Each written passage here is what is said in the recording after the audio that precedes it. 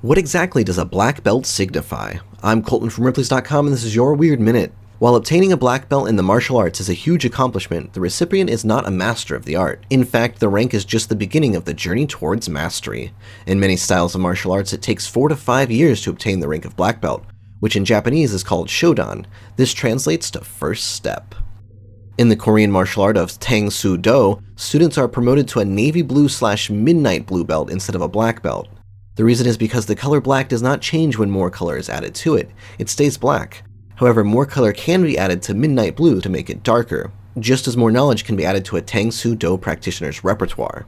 He or she never stops learning, practicing, or improving their techniques.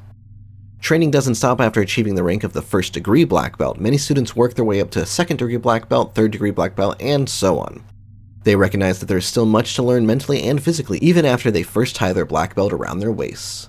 For more strange stories, head to Ripley's.com, rate the Weird Minute if you haven't already, and tune in tomorrow for another Minute of Odd.